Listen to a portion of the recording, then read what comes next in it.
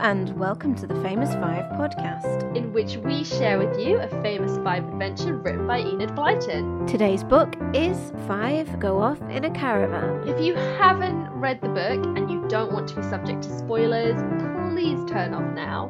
And come back when you've read it.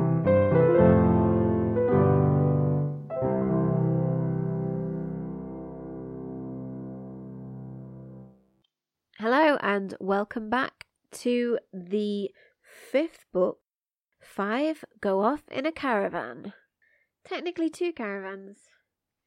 Yeah, I was surprised when it ended up being 2 caravans because of the title, but it does make a bit more sense to have 2 with 2 little sets of bunk beds. 5 Go Off in Caravans doesn't quite have the same ring to it though, does it? No, but for a long time I thought this book was called 5 Go Off Caravanning. Ooh. So, yeah, so that actually worked for any amount of caravan. True.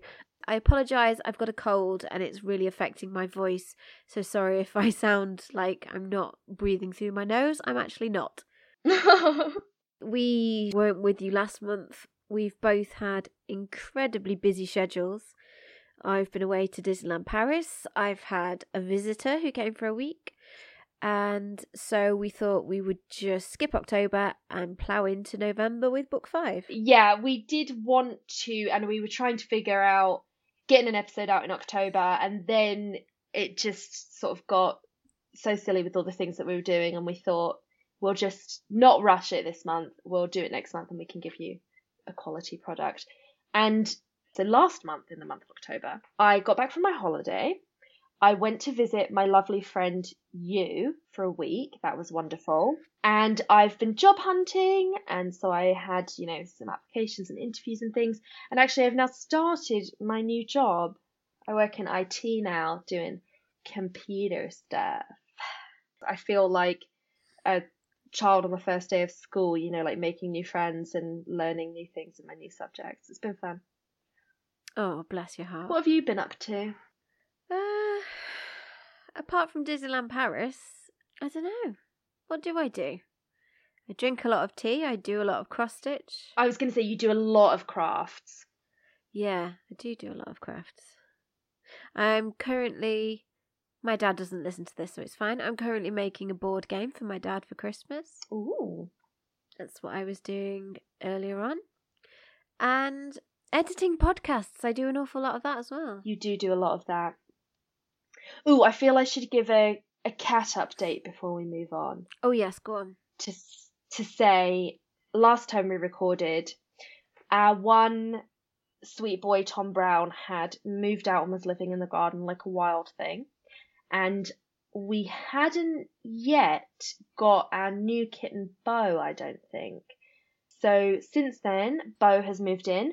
And Tom Brown has moved back into the house, and he and Bo are absolute best friends ever for life. And they do everything together all day long. It's absolutely adorable. Oh, very sweet indeed. Bless them. Yeah. So shall we move on to 5 Go Off in a Caravan? Let's please do that, yes. Firstly, you'll have read the book, so you know, but there are instances in this book that deal with cruelty to children and animals. So if that's something that you're very sensitive to, we won't be discussing it in detail, but it definitely will come up. And there's something else we need to tell you about this podcast as well. Yes, something we do have to say, because when I started reading this book, and I was ready, as you know, if you've listened before, I hadn't ever read these books before, so I was ready for a good, fun, famous 5 adventure. And I started reading, and I got to page 2, and something wasn't quite right. And I couldn't place it to begin with. I was trying to think, why is this so strange? And what it was is they keep referring to their parents as mum and dad. And to begin with, I couldn't think what they usually call their parents, but I knew that mum and dad didn't sound right. And I suddenly thought, oh my gosh, what if I am unknowingly reading one of the new versions? And I went to the front of the book where it's got all the copyright and the published dates, and it says in here, first published in Great Britain in 1942. This revised edition first published in 2010. Ugh. And from my little knowledge of the revised editions, they were very unsuccessful and people didn't like them. So they then went back to the originals with later reprints. And maybe we'll find out why during this podcast. Having read this one, I can see a little bit why, because lots of the time when they say modern things, it just it didn't really fit in. I felt a lot of it was sort of jarring, and I'd be reading along into the story, and then they'd say something not super modern but a little bit modern. For example, they'd be saying, "I'm really hungry," instead of "I'm very hungry," and it just, having read the original releases of the other ones, this one was a very strange read for me. And one of the big things we found out is that in my book, their friend, the boy from the circus, is called Ned. Whereas we all know in real life, I say real life, in the originals, he's called Nobby, and I shall always refer to him as Nobby. It's ridiculous that they changed it to Ned. Why bother? Why do that? I am going to do my best to call him Nobby when I talk about it. If I accidentally say Ned, I apologise, because I didn't know until I'd finished the book that he's called something different in a different one, because I didn't want to talk to you about it in case I got spoilers or things that were really different. But yeah. No, I think as we go through this podcast, it'll be really interesting to see the differences and try and work out why. So it adds a new level, but I think it's a real shame that of the two of us, it was you that came across the revised edition, because I think that it's a real shame that you haven't been able to read the original. Yes, and you know, often when I get my Famous Five books, I get them from the library, and they've usually got a few different editions of them, you know, just different covers and things. And I think I did know that there were modern ones because you had said before, but I didn't have it in the forefront of my mind. And I was actually just lucky with the other ones. I think that was the only one there, or it was the one that I happened to pick up. This one I ordered from the library because they didn't have any copies in, and this is what they sent me. Right. Shall we dig in? Yes, let's. So here's the synopsis on the back of my book. The Famous Five are thrilled to go on a caravanning holiday with no parents and only Julian in charge. They all head off to Merrin Lake, where a circus is camping nearby. But two of the circus performers start acting suspiciously. They've got something to hide. But what could it be? And can the five solve the mystery without getting caught? The back of my book, I do like to read mine as well when yours is different. I'm worried that this will instantly make you angry. I'm going to try not to be angry by the revision. Okay. Well, this even I think is unnecessary. This says, the intrepid five are Julian, Dick, Anne, George, and Timmy the dog. Why does it say intrepid? Why doesn't it just say the famous five? Anyway, the rest of it's all right. Together they find adventure and excitement wherever they go. Can they solve this mystery? A holiday in a horse-drawn caravan, that's bound to mean adventure for the five, and especially when they catch up with a circus. But some of the circus people are very unfriendly. Could they have more sinister plans than just clowning around? Oh, yeah, I see what they're going for, and I hate it. I know, I'm not. I'm in a strange position where I don't really like it, but I don't know what the original was like, but I know that it wasn't like this. It's that thing of you don't know any better. And it sort of has a crossover for me with the Alice in Wonderland film directed by Tim Burton that we've discussed on our other podcast, the KJD pod, in that you may go to that, and if that's the first Alice in Wonderland experience you have, you think that's the original story, because why wouldn't you? And I feel the same way about the revised version of the Famous Five, and I think that's what people feel when they say things like the film has ruined the book. They don't actually mean it's ruined it. They mean that people coming to something that they love for the first time will think that this is what it's like, not this. Yes. But anyway, five go off in a caravan. by Enid Blyton, if you didn't already know. Chapter 1, it's the summer holidays, and the 4 children and Timmy are at Julian, Dick and Anne's house, and they now appear to live in the countryside. There's no mention of them moving. We know in book 1 they did live in London, which is definitely not where they are now. They're not at Kirin because Uncle Quentin is busy doing his science, and that makes him angry if there's children there. So they laze about in the garden discussing potential holidays, and then they fall asleep. One of my favourite things happened while they're lazing about in the garden. So in book 3, 5 Run Away Together, when Timmy is laying on Anne's feet and she doesn't like it and she pushes him off to go and sit on George because his feet are too heavy and hot. And in this one, when they're hanging out in the garden not doing much, and it says, Timmy put a friendly paw on Anne's middle and she squealed, "Oh, Timmy, your paw's heavy, take it off." I'm glad to see that theme continues.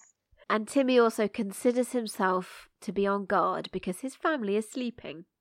And he starts to bark. He's seen the most peculiar sight, elephants, monkeys and caravans, and a boy turning cartwheels.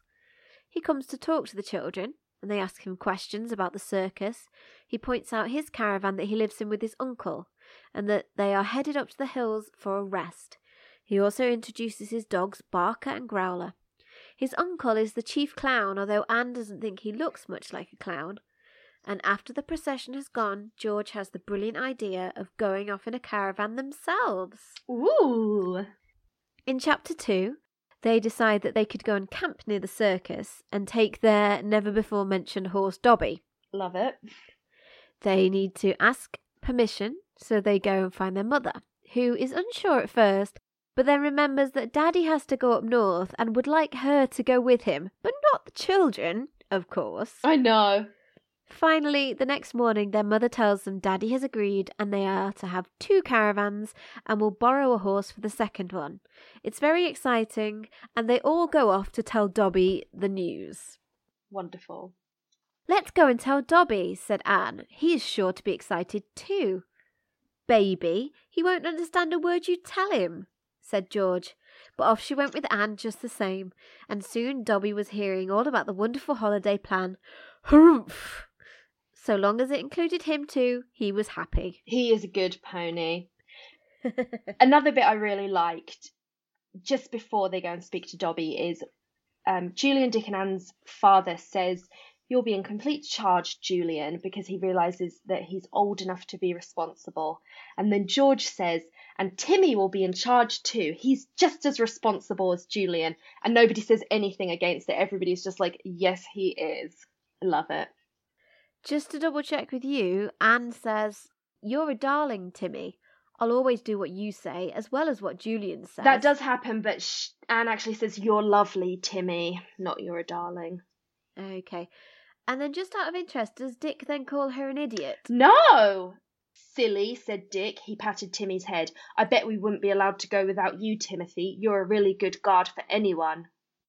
Okay, you are a jolly good guard for anyone. Oh, yeah, I picked that up a lot when I was reading it. Okay, so they've taken out the word idiot, replaced it with silly, and taken out the word jolly and replaced it with really. Yes. And "you're lovely" instead of "you're a darling." Amazing. Very interesting. Infuriating. In chapter 3, Mother says the caravans are very modern, and George, who has the best eyesight, spots them on the horizon being towed by cars. There's a red one and a green one, and Anne is having the red one. The children spend a long time examining the caravan, and Anne is losing her mind with excitement. But they still had to wait another day for Trotter. The parents give them all sorts of instructions, and finally Trotter arrives, and off they go. One of my favourite of the famous 5 tropes pops up here, which is they have to get rid of the parents. And obviously we've already discussed how Mother and Daddy have to go off up north. But I like when their mother says, she's looking at the caravans and she loves them, and she says, "If I wasn't going with Dad, I'd be tempted to come with you." "Don't look so worried, Anne. I'm not really coming," because obviously she can't, because they can't have an adventure with her there. Absolutely not. And then I wondered about this when I read this part, and I would like to ask you. So they put all their things away and they get their clothes and they've packed all their things into the caravan. They're getting all excited to go. And Anne says, I'll keep everything very clean. Remember how I used to like playing at keeping house, Mum? Well, it will be real this time. I'll have 2 caravans to keep clean. The boys and George will help you, said her mother. Ha, said Anne. If I don't make the bunks and wash the dishes, they'll never be made or washed. I know that. It's a good thing one of you is sensible, said her mother, but everyone will share in the work, Anne. Does that happen in yours? Yes. Yeah, it did. Okay. I wondered if they'd popped that in to be a bit more modern, because Anne does like playing house and she's very good at it. And I thought, what if she's saying, I'm going to keep everything clean, and they all say, oh yeah, good going. And then they thought, oh, we've got to modernise this and make it so everyone will help. But okay, well, I'm satisfied with that. Funnily enough, the language used is different, though. Oh. Because she says, keep it clean all by myself. All by yourself, said her mother. Well, surely the boys will help you, and certainly George must. Pooh, the boys, said Anne. They won't know how to wash and dry a cup properly, and George never bothers about things like that. And then it says, if I don't make the bunks, etc. Oh, that's interesting. I mean, history does mean things to Anne and Julian especially, and all we remember about Julian is he's bossy, and all we remember about Anne is that she's a little housekeeper, which we know isn't the case with either of them. So I think while that sounded modern, it's actually what's in there, because Anne really enjoys doing all the cooking and cleaning, but she is never forced to. It's a character trait that she enjoys doing it. Yes, she does. Okay. Chapter 4. As the caravans go along, Julian sings at the top of his voice. Anne says she would like an ordinary holiday for a change. They stop for the day and go to a farm for supplies. Anne cooks outside over the fire. She gets a bit overexcited when trying to crack an egg and fails. And she also offers to fry some of Timmy's biscuits, because I suspect she's a lunatic. Oh, bless her. No, she's so excited about frying things, and she's just, everything will be better fried, even dog biscuits. But George shuts that down. George is sensible. This is honestly why Anne does often remind me of you, because I know that you get so excited about certain things that you sometimes say whatever comes into your head, and you offering to fry dog biscuits because you've enjoyed cooking everything else is completely believable. Well, do you know what's funny is when Anne starts saying that she'd fry the dog biscuits, I genuinely thought, what a good idea is that? I bet they'll be lots nicer for Timmy. And to end chapter 4, they settle in for the night in their cosy caravans. Bless them. I do like in this chapter how they're talking about how they're not going to have adventures, and this is going to be such a boring, ordinary holiday, not like how they usually have. And of course, we, the readers, know that there's definitely going to be adventure, but it's such a sweet little moment. In chapter 5, it covers the next 3 or 4 days where they just enjoy the country lanes in their caravans. Timmy makes friends with Trotter the horse, and Trotter looks out for Timmy and nuzzles him. And Anne says, I like this holiday better than any we've ever had, said Anne, busy cooking something in a pan. It's exciting without being adventurous. And although Julian thinks he's in charge of us, I am really. You'd never get your bunks made or your meals cooked or the caravans kept clean if it wasn't for me. Don't boast, said George, feeling rather guilty because she let Anne do so much. I'm not boasting, said Anne indignantly. I'm just telling the truth. And, of course, Julian does say you're a very good little housekeeper, but he doesn't mean it patronisingly. He actually just means that. She is very good. She is little because she's littler than they are, and she's keeping house and she loves it. She's doing it because she wants to. Yes. And he even says, we couldn't possibly do without you. Now, he is patronising sometimes, but in that respect and in that context, he's not belittling her by calling her a very good little housekeeper. Yeah, I agree, because they all like and appreciate that Anne is that way, because as Julian says, they couldn't do it without her, because what would they eat? I don't know, cold sardines out of a tin. No one would think to make sandwiches.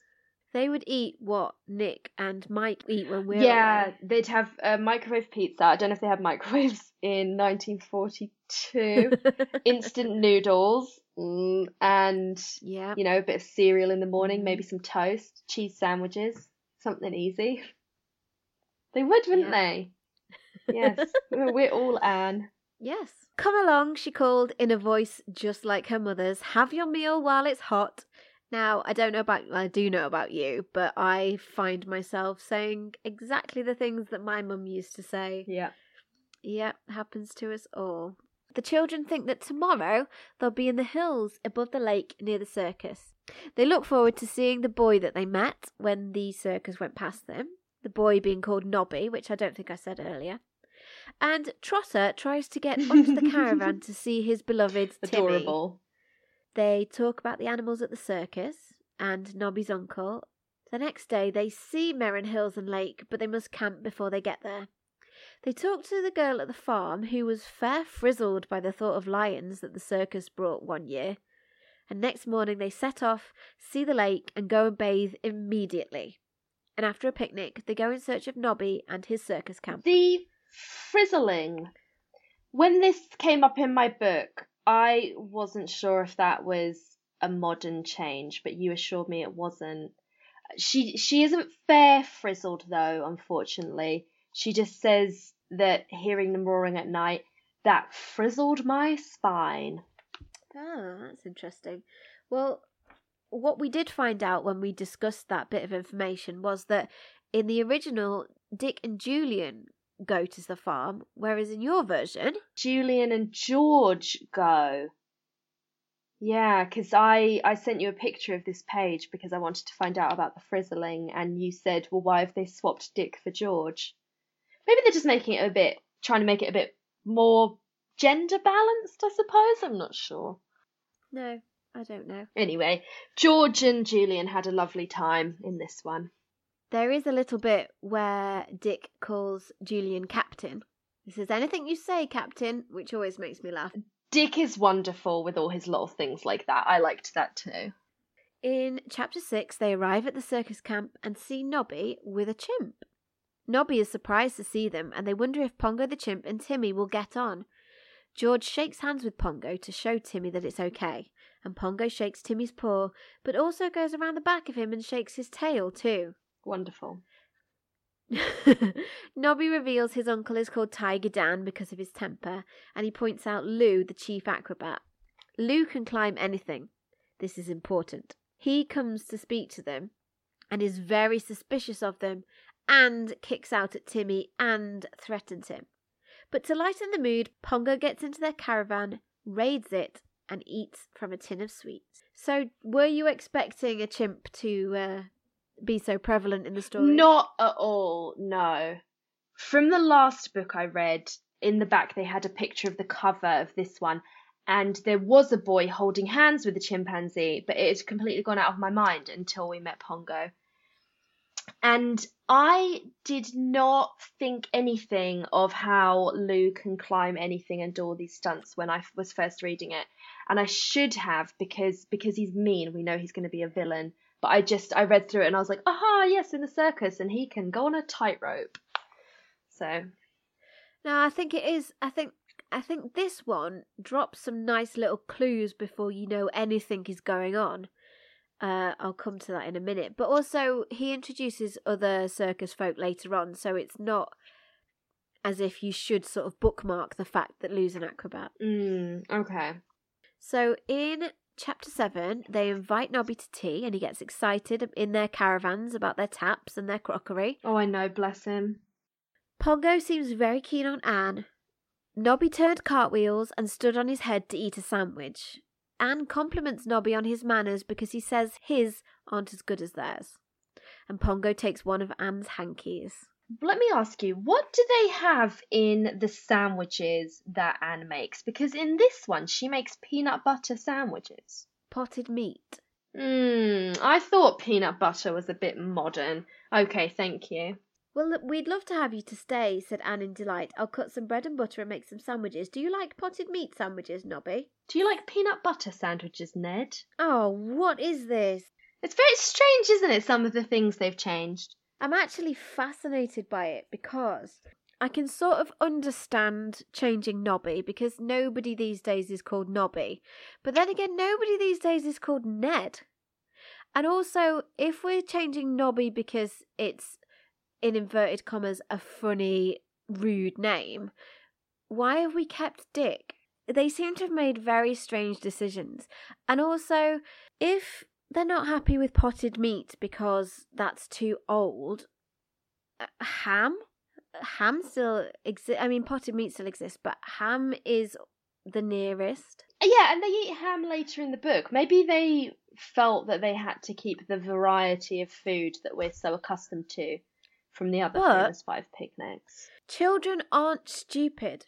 A 10-year-old reading this book knows that it's set in the past because there's animals at the circus. They don't have animals at circuses anymore.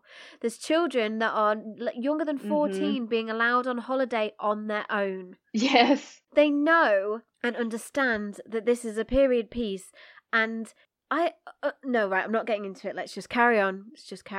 Okay. I understand what you're saying, though, because at that age, you can understand when you read something if it is old-fashioned and dated, and swapping potted meat for peanut butter is just, I don't see it's necessary. Anyway, right. After Nobby leaves, Julian has a sudden worry about associating with circus folk. And then I've written, not only does he suffer under the prison of masculinity, he also has to remember where he falls in the class system. Yes, I thought that a little bit when that happened. That he's, I don't know, they've met Nobby and he's a nice boy, and then they've met 2 unpleasant men, but Julian does get a bit classist. Which, I mean, we've discussed this in 5 Runaway together, but it is a sign of the times. It's another old-fashioned, hopefully, thing. So, in the night, Timmy growls. George wakes up and hears voices that she recognises, Lou and Tiger Dan. And they see the caravans. They tell the 5 to clear off.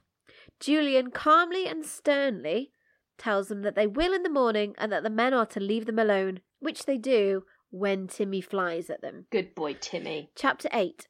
Anne is so scared that George lets Julian lock them in the caravan. Please don't lock people in caravans. Don't lock people in anywhere.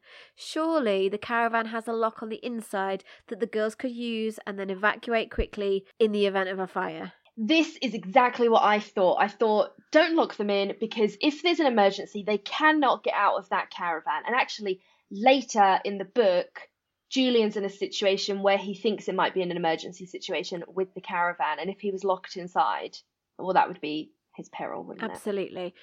Agreed. Do not lock those girls inside. The next day, they head off to the hills, and as they pass Lou, he tries to tell them which way to go, and Julian ignores him. They pass a very fast-running stream and see that it comes from inside the hill. They then find the farmhouse and come to an agreement with the farmer that his wife will provide them with food. Julian is able to do this because he had a well-mannered way with him. The farmer's wife gives them food and slips Anne some raspberry syrup as a treat. They find the perfect place for the caravans with a wonderful view of the lake. Julian was a wonderful boy in this chapter because he was very brave and firm when those men were trying to intimidate him. And, of course, he has that polite way of talking that all the grown-ups like. He does indeed. So, in Chapter 9, this place seems perfect. The horses like it, and through their binoculars they can see the circus and Nobby out on his boat. They all take a turn looking through the binoculars, and George says, "Give me the glasses, Dick. Timmy wants to have a turn at seeing too." "He can't see through glasses like these, idiot," said Dick, handing them to George, but Timmy most solemnly glued his eyes to the glasses and appeared to be looking through them very earnestly indeed. "Woof," he remarked when he took his eyes away at last. "He says he's seen Nobby and Pongo too," said George, and the others laughed. Anne half believed that he had. Timmy was such an extraordinary dog, she thought, as she patted his smooth head. Oh, he is an extraordinary dog. Later in the day, when it's cooler, they leave Timmy on guard and go to the lake for a swim. Lou and Dan are on their way up the hill, and they seem to want to know where the caravans are. Anne is still worried that there will be an adventure.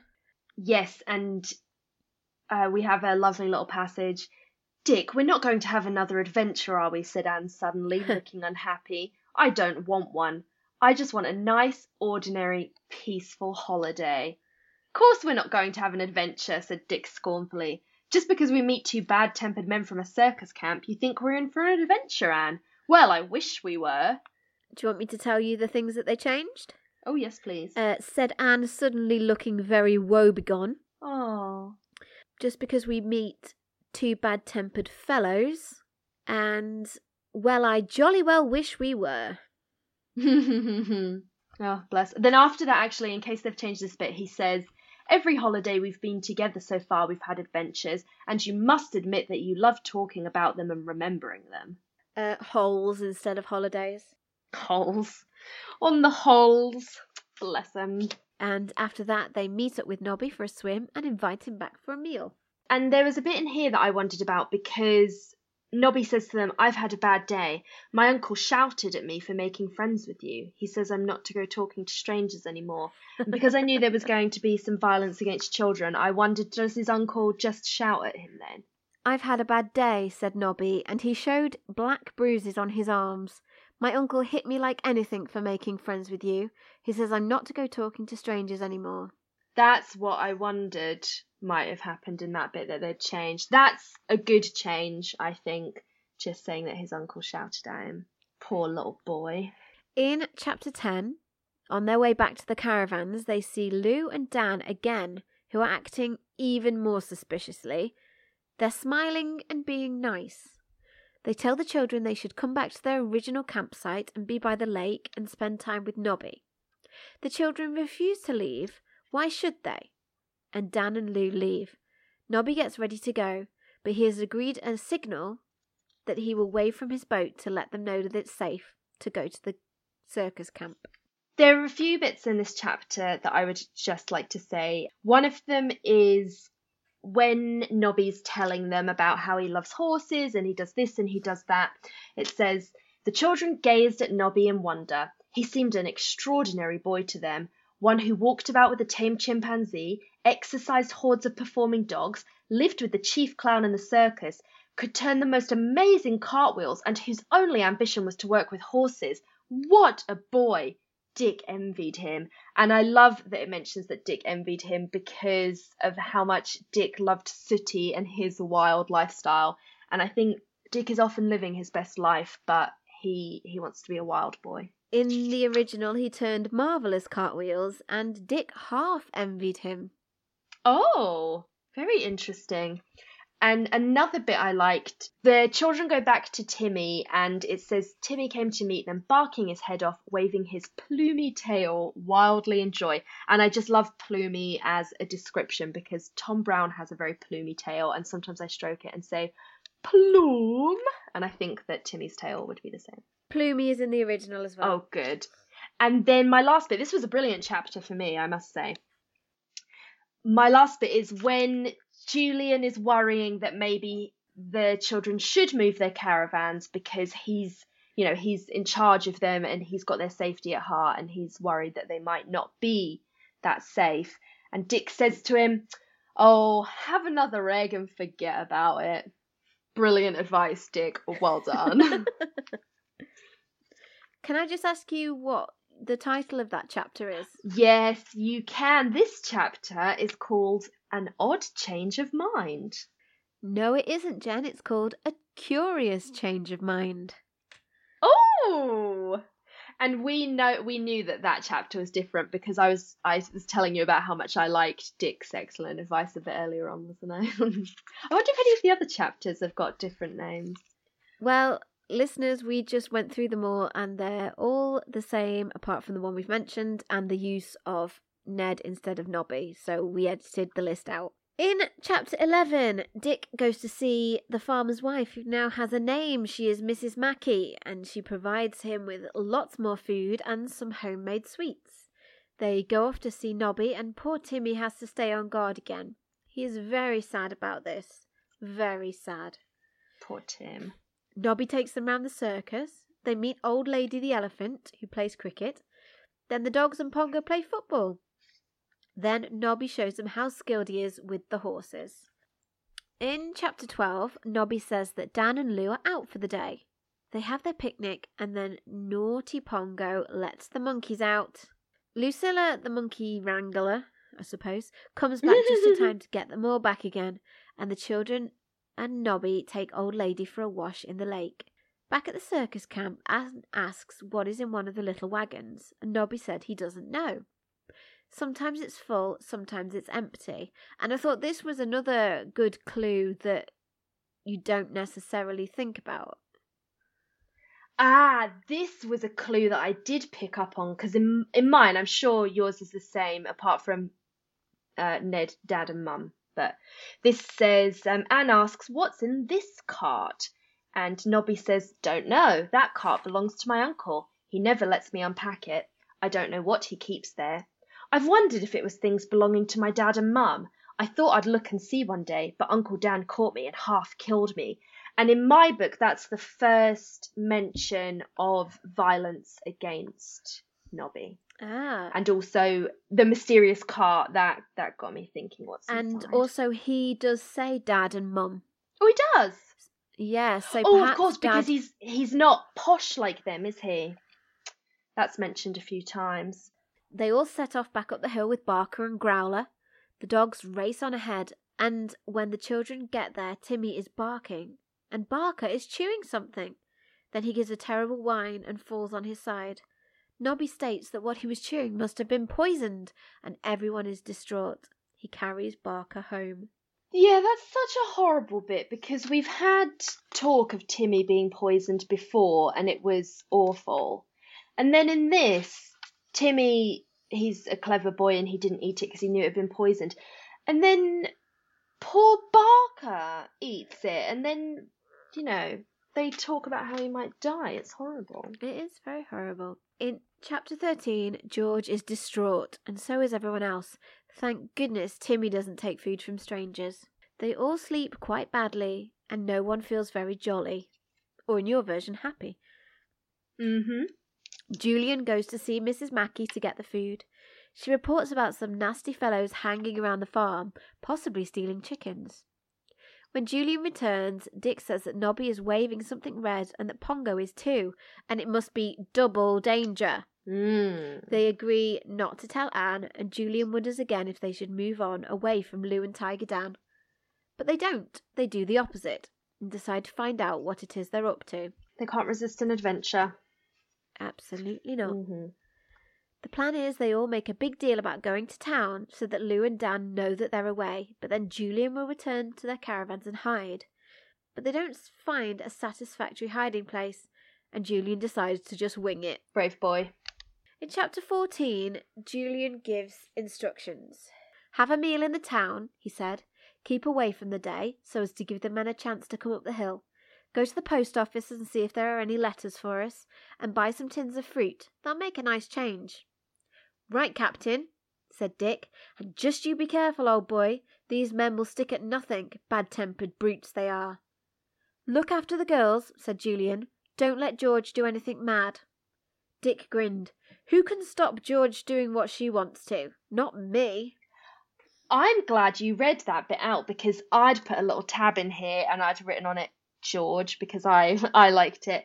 And in mine, it's almost exactly the same. But Dick says, right, Captain, and you be careful. These men will do anything. They're really nasty. And then we don't have the bit where Julian says, look after the girls. He just says, don't let George do anything mad, which I thought was very fun.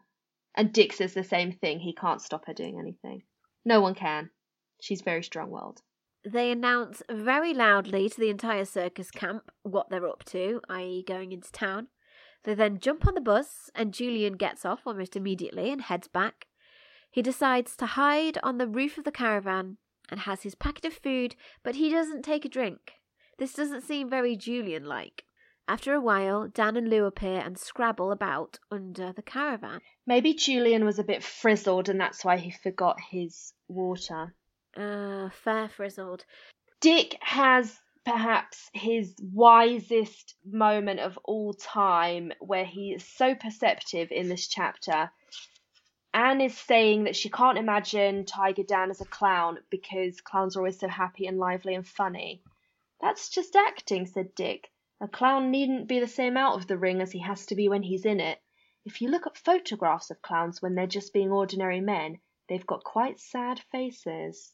Wise, wise child. Out of interest, what did Anne say to that? Tiger Dan hasn't got a sad face. He's got a nasty, ugly, cruel, fierce one, said Anne, looking quite fierce herself.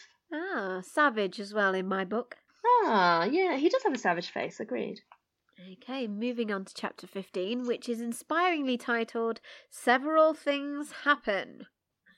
I like this chapter heading because as I was reading the chapter, one thing happened and I thought, oh, that's a lot. And then I thought, no, several things and more is coming. Julian feels the caravan move. He hears the men mutter and then silence. He peeps over the edge and sees nothing. He doesn't dare get down, but he does eat his lunch and have a nap. And then he's awoken by the caravan moving back into place. He smells smoke and a little while later hears snoring. The men are napping. I find that so hilarious. I know, everybody just loves to have a nap in this. The children nap every day almost. When they took a nap, what? Why? That is not the most sensible thing they do in this book. It's obviously just so Nobby can come across them by accident, get into trouble, and etc. But it doesn't seem. It seems very odd indeed. Julian sees that the men have full bags of who knows what, and then he spies a face in the brambles, but it doesn't seem human. Then he realises it was Pongo, and then Nobby appears next to him and sees Julian. Despite warnings, Nobby heaves himself right onto the sleeping pair and is about to receive the beating of his life. Just as Julian realises he's going to have to intervene, Pongo steps in and rescues his friend. He bites and attacks the men, who flee, and when they're gone, Julian descends from the caravan. This was a very sweet Julian moment. Julian's actually wonderful in this book because the men start on Nobby, and it's in mine. It says, you know, he doesn't want to give away the fact that they've been spying. Nor did he want to fight the men, but nobody could lie in silence watching two men hurt a boy. So even though he's just a little boy himself, he's going to see if he can help Nobby, and then sweet Pongo comes in to rip and kill. Do they remove their belt? Oh gosh, no, they do not. No, in this one, Dan shook him savagely. How long have you been here? You've been spying. No, I haven't.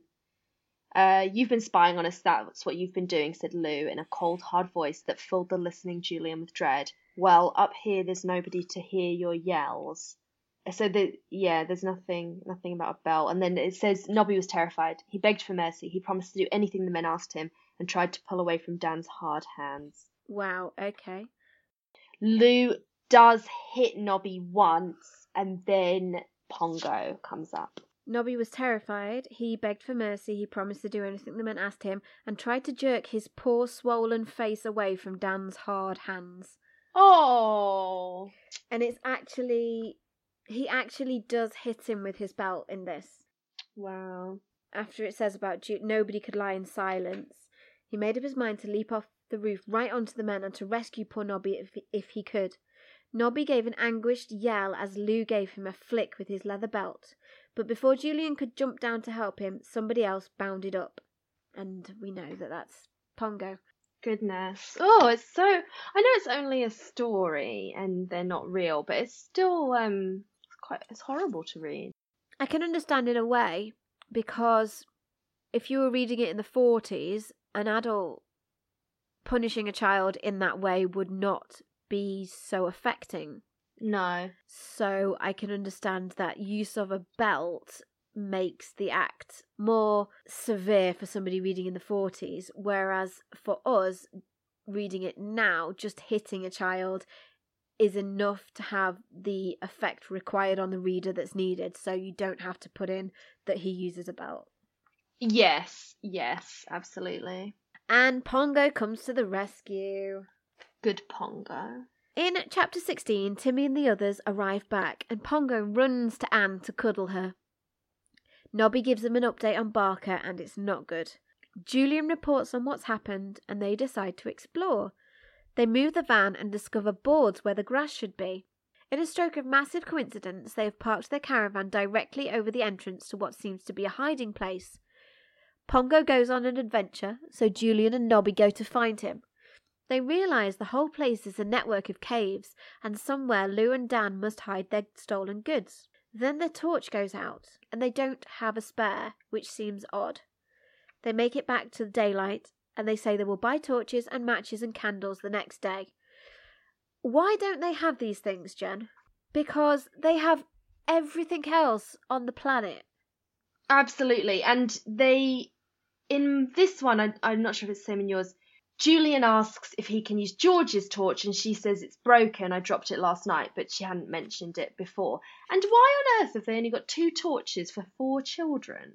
And also no matches and candles. How are they lighting fires? They must have matches. It was a bit strange. I mean, I know they have to have things in the way to make the story exciting, but I felt it was very un-Famous Five to only have 1 torch, and it's got low batteries, and they don't have any spare batteries in either of those caravans. Like you say, they have to have obstacles for the story, but they could easily have said, it's getting late because they've been out all day. It's getting late and we don't want to be coming back to the entrance in the dark.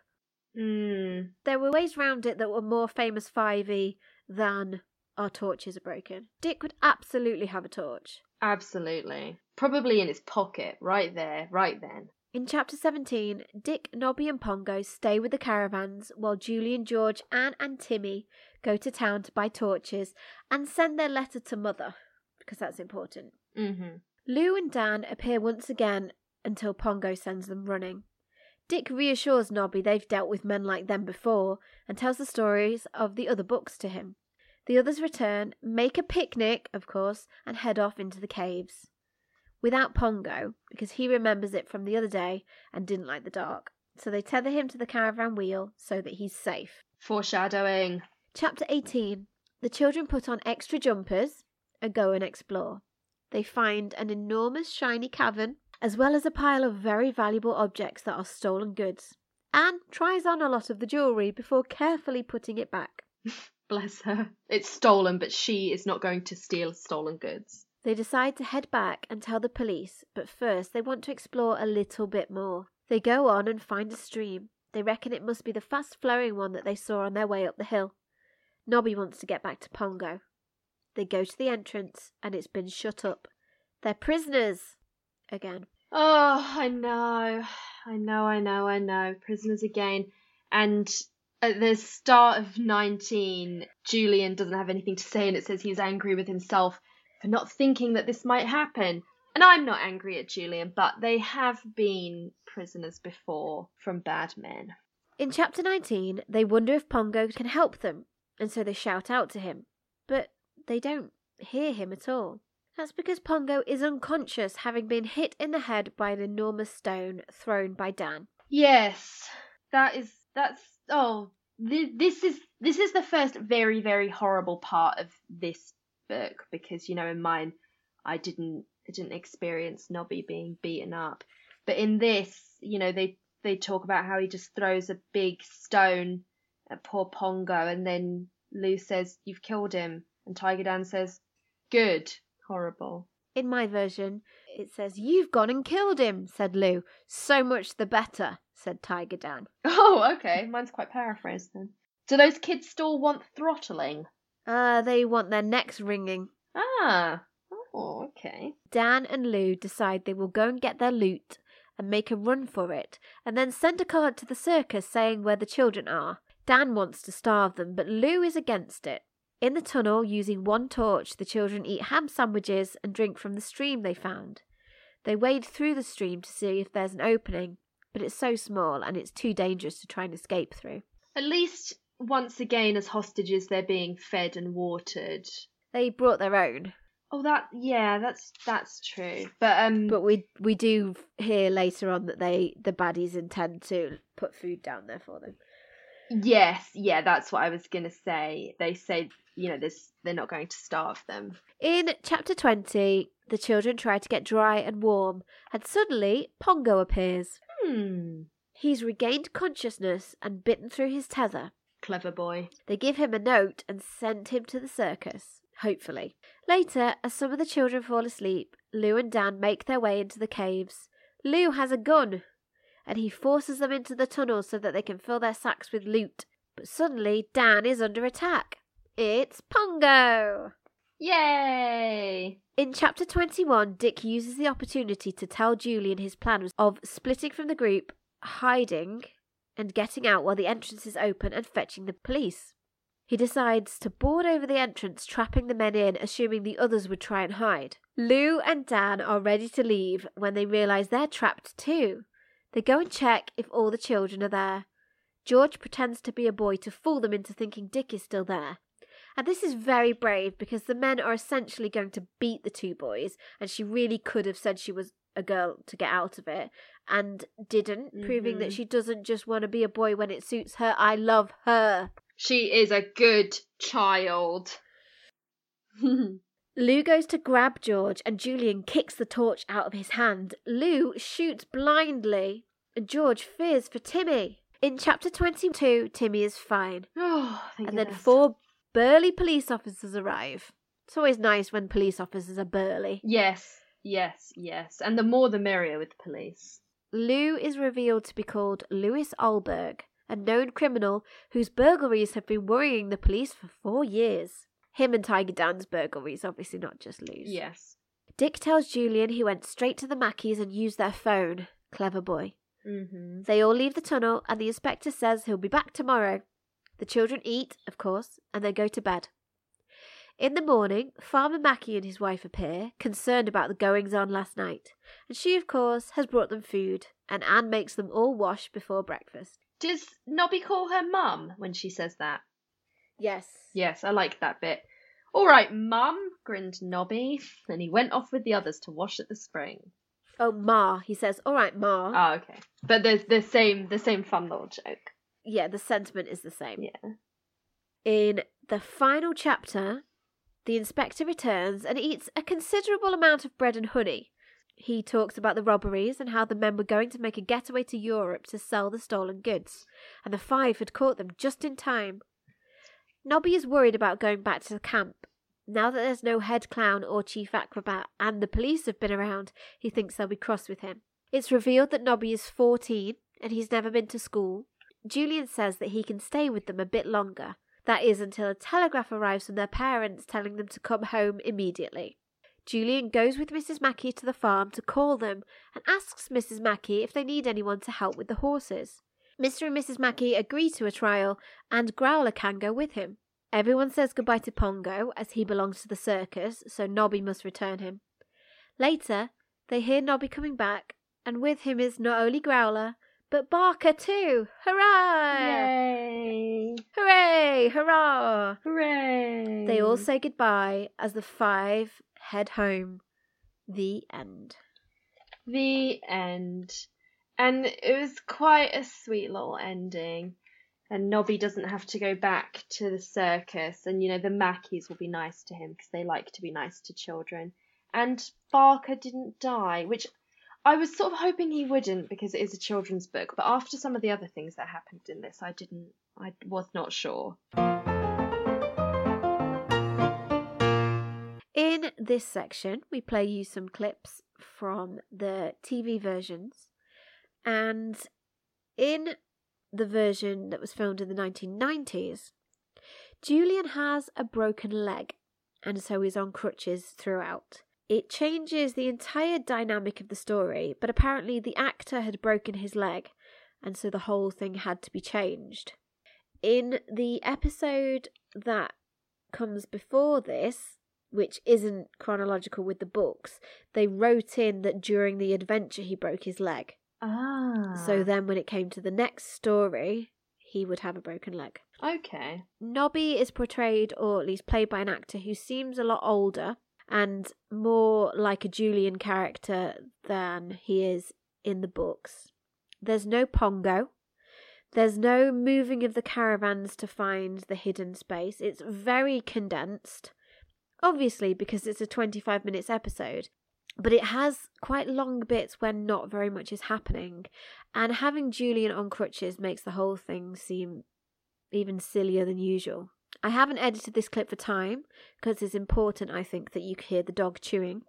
Oh, and it's Growler who gets poisoned because Barker doesn't appear. The usual 5 star, as well as Ben Brazier as Nobby, and it's adapted by Helen Creswell and directed by Tim Dowd. Are you cross with us, Timmy? Nobby's brought Growler to see you.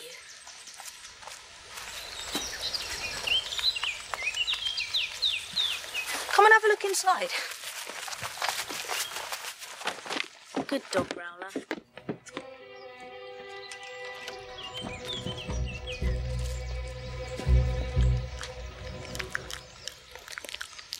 It's a beauty, ain't it? So clean and tidy. You should see my uncle's caravan. He never bothers to clean it. Nobby! It's Growler. Growler! He started to shake, and then he just collapsed. He's still breathing, Nobby. Has he been eating this? I don't know. Could have been. I'm going to take him to Lucilla. Nobby, I think this is what poisoned him. Timmy! Don't worry, Anne. He wouldn't touch it. But poor Growler. She'll know what to do with him.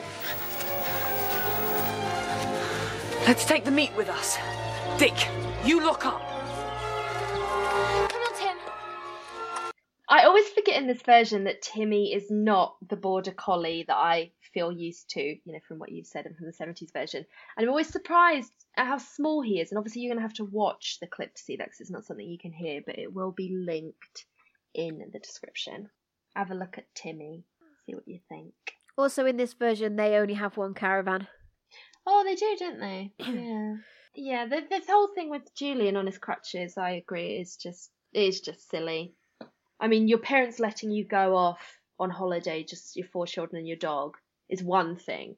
But when the boy who's supposed to be in charge has a broken leg, that is an entirely different one. I would have been very tempted to cut around the leg. I'm pretty sure you could manage, especially a kids show, and not have his leg in.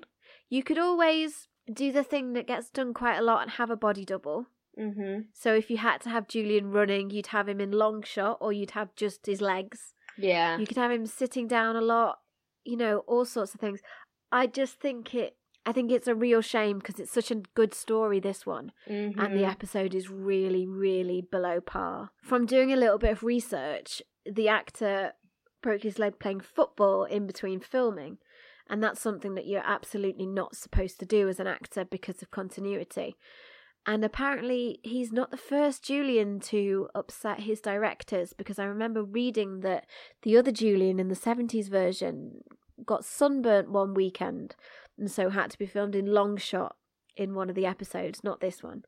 And actors usually have things like that in their contract, no haircuts, no shaving your beard off or getting a fake tan or, anything like that. For continuity, you have to look the same. However, when you're playing Julian, they can't really recast for one episode or have you mysteriously missing. Yes. The 70s version of the story, I think, is told much better.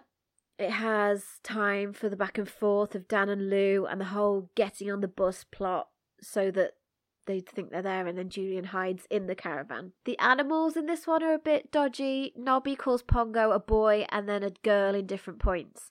And when he introduces Barker and Growler, he then tries to get them to do a trick and calls one of them Trixie, which is odd. Also, there's points where you can see somebody with black gloves on holding Pongo up when he's supposed to be in the hedge. Yes, because it was the 70s and you could just have a little chimpanzee in there. On a lead. Yeah. This clip is the same happening, so it's the poisoning of Barker. The usual 5 appear, and Gary Dunverdin plays Nobby. It was adapted by Richard Sparks and directed by Peter Duffel.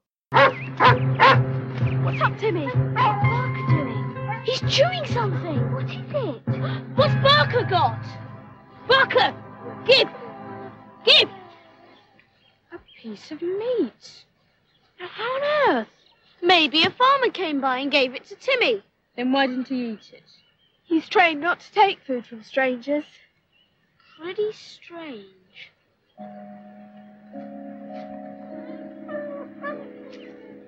Barker! Look! Barker, what's the matter, boy? Barker! What's up? I don't know. It might be the meat. It may be poison. Nobby, what can we do? I don't know. Look, I'll take him up to camp. Maybe we can do something for him there. I'll come with you. No, you stay here.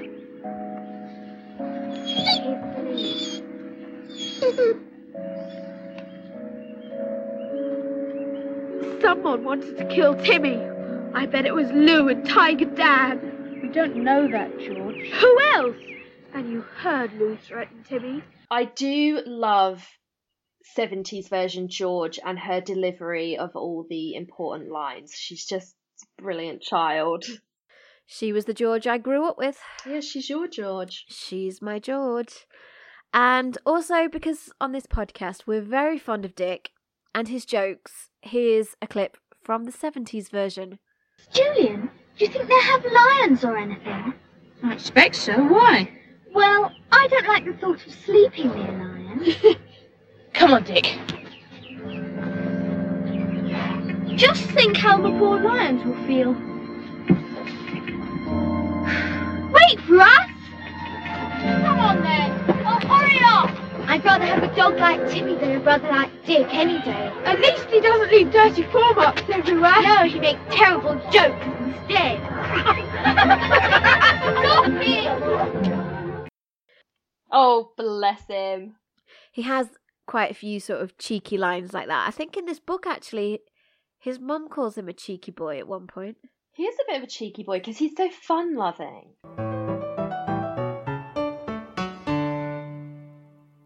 So, what have we learnt from 5 Go Off in a Caravan? Well, I've learnt that if Mrs. Mackey wants to give you a present, you jolly well let her. Anne will have the red caravan. Nobody else has a choice, and apparently boys don't care about what colour caravans they stay in. Well, which is good because, I mean, Anne was quite fierce and strong in this one. So, yes, if she hadn't have got the red one, I don't think what would have happened. When you're hiding on a caravan roof, take water. And when exploring a cave, put on an extra jumper. And if you ever take anyone hostage, you must give them enough food. And if you are in a stressful situation and you're not sure what to do, just have another egg and forget about it. I mean, on our other podcast, I'm forever saying get that on a t-shirt, but get that on a t-shirt. This would be the t-shirt. Have another egg and forget about it.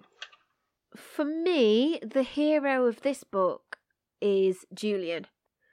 It's the first time that they go away by themselves, that they're not at Kiran or they're not in somebody else's house. And he's really good with adults. They all find him charming and he's responsible. And he was going to rescue Nobby at the risk of getting battered. And he's also very kind to Nobby and he sorts him out with the Mackeys. I think Julian deserves this one. I absolutely agree with you. And this is actually going to be Julian's first hero of the book. So well done. Book 5. And he's the 5th one. Yeah, I completely agree that he's the hero because, like you said, he does really stand out in this one. And he really takes it seriously that he is the oldest and he's taking care of the rest of them.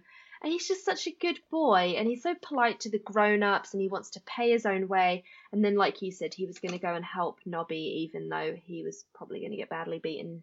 Do you have the data to do a recap on heroes or not? George is the only one who hasn't had a hero of the book yet. Oh, George. At the moment, the tally is Dick, Julian, and Anne have all been our hero of the book once. George is yet to be a hero of a book, which is strange because she's always very heroic.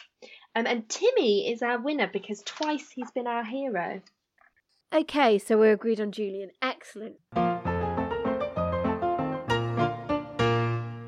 So, Katie, what can we expect next time? Because all I know is the title of the next one, which is 5 on Kieran Island again. Well, in what was supposed to be the final Famous 5 adventure, we do indeed return to Kieran. I'm glad it's not the final Famous 5 adventure because I love them. I'm very glad as well.